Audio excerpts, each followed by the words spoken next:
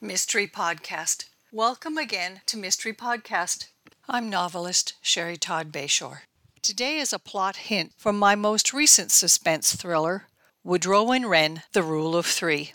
Typically, much of my fiction is researched with a fair amount of fact. With this plot, I not only researched into history, I added some high elements of present-day events too.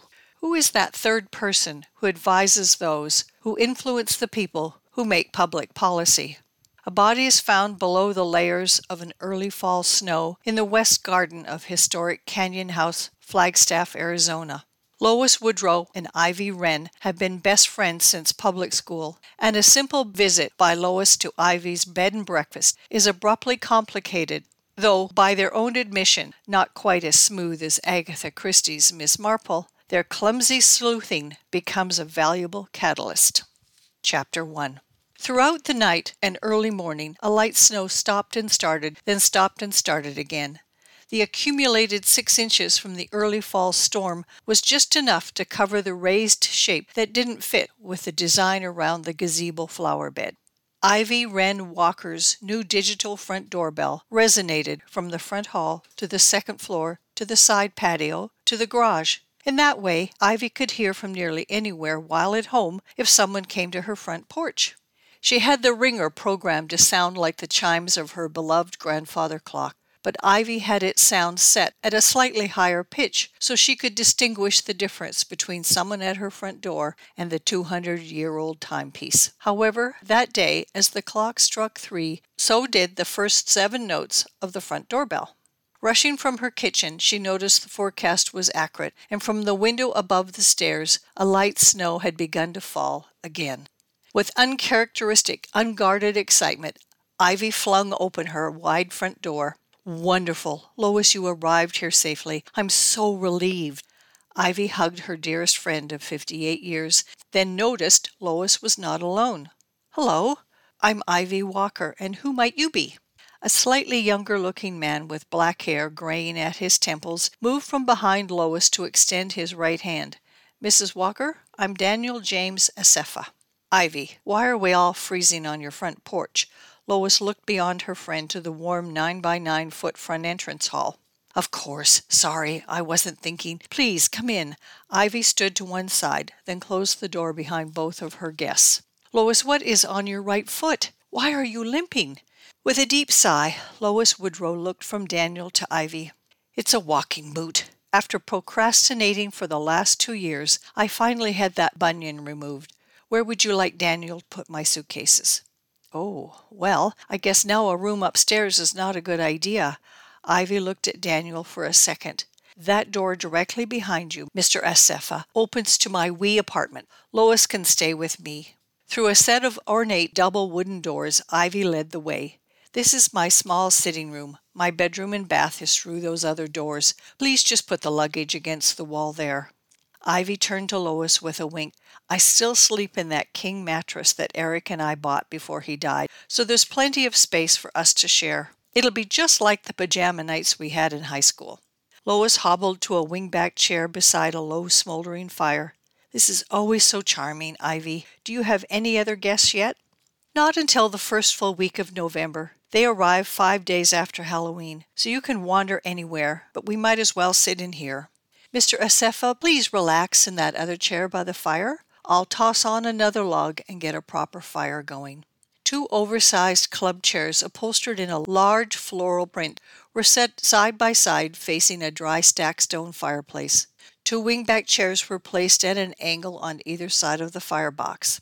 The chair to the left was covered in a gently worn striped fabric, with the chair to the right in a slightly faded dark green weave.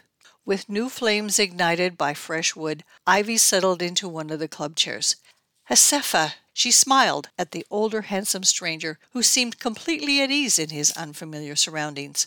"My guess is your surname is not of Welsh origin."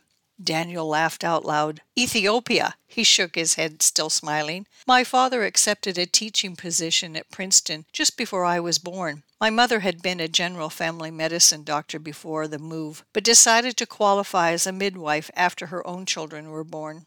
Lois shifted in her chair. I can't drive for a while because of my boot or my foot, but I didn't want to give up my car.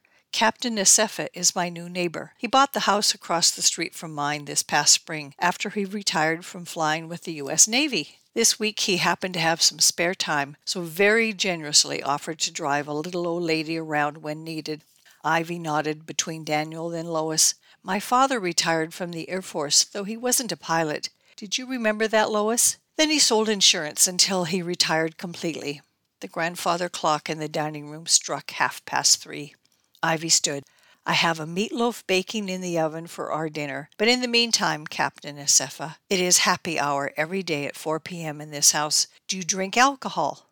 Please call me Daniel, and I do indeed enjoy any kind of beer or wine or brandy. Perfect. Lois, are you on any pain medication that limits your alcohol intake? I was 2 days ago, but not anymore, so bring it on. Daniel stood too. I'd be happy to help you, Mrs. Walker, just as soon as I call for a room at Little America. Ivy looked startled. First, you must call me Ivy, and second, this old house is a bed and breakfast, and I have 5 empty rooms upstairs. You are absolutely welcome to pick any one of them. I don't feel comfortable doing that, Ivy. You weren't expecting me, and I'll be perfectly happy at Little America. I've stayed there before. Nonsense. Lois eased out of her chair too. I'll help Ivy with a cheese and cracker tray. You get your own bag from the car and pick a room. It had stopped snowing again. Then the air turned still and crisp. The day's light was fading with a pale pink glow that peeked between narrow breaks in the clouds to the west. With his canvas navy bag in hand, Daniel locked the back door of Lois's aging Volvo, then looked back at the 150-year-old 2-story river rock and slate stone house. In Flagstaff's historic registry, Canyon House had never been a wholly private home. It began as Canyon Hospital, a small hospital and surgery with the doctor's apartment to the right of the front entrance where Ivy now lived. In 1905, it became a boarding house. Then after World War II, it was a spiritual retreat. When Ivy's aunt and uncle bought the property in 1979, they remodeled it entirely as a bed and breakfast. After they died, within weeks of each other, they left Canyon House to Ivy and her husband Eric, who then decided to move from Tucson and retire in Flagstaff.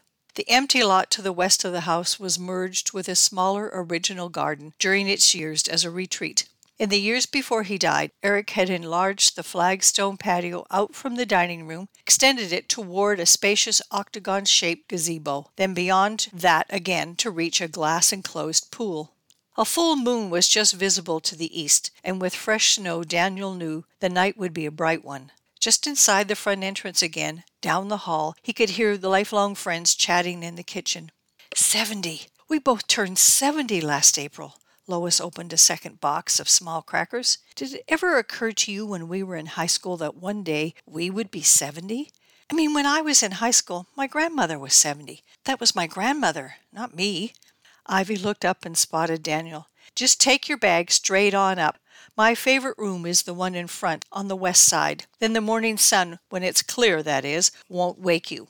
Sounds good. I won't need to close any window coverings. There's going to be a full moon tonight. He disappeared from sight. Because your foot makes walking for you such a chore, let's put everything together on this and push it down the hall to my sitting room.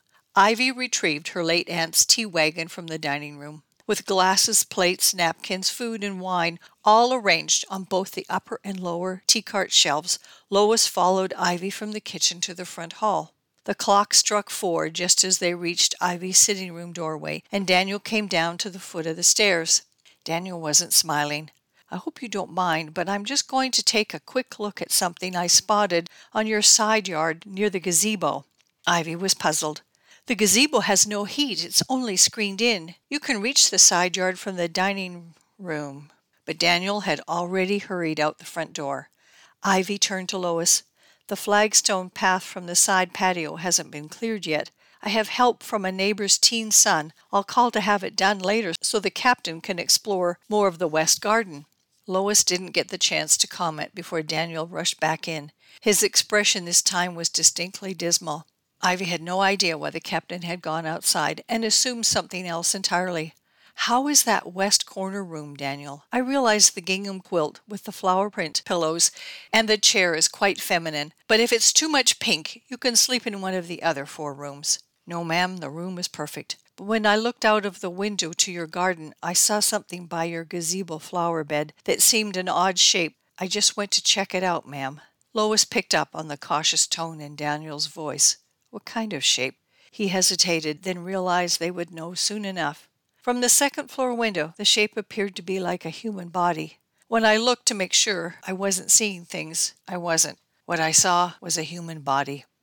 This is the last page of Chapter 1. And hopefully, again, you're intrigued enough to want to know, what happens next in Chapter 2. Thanks again for your time. I hope you're enjoying it so far.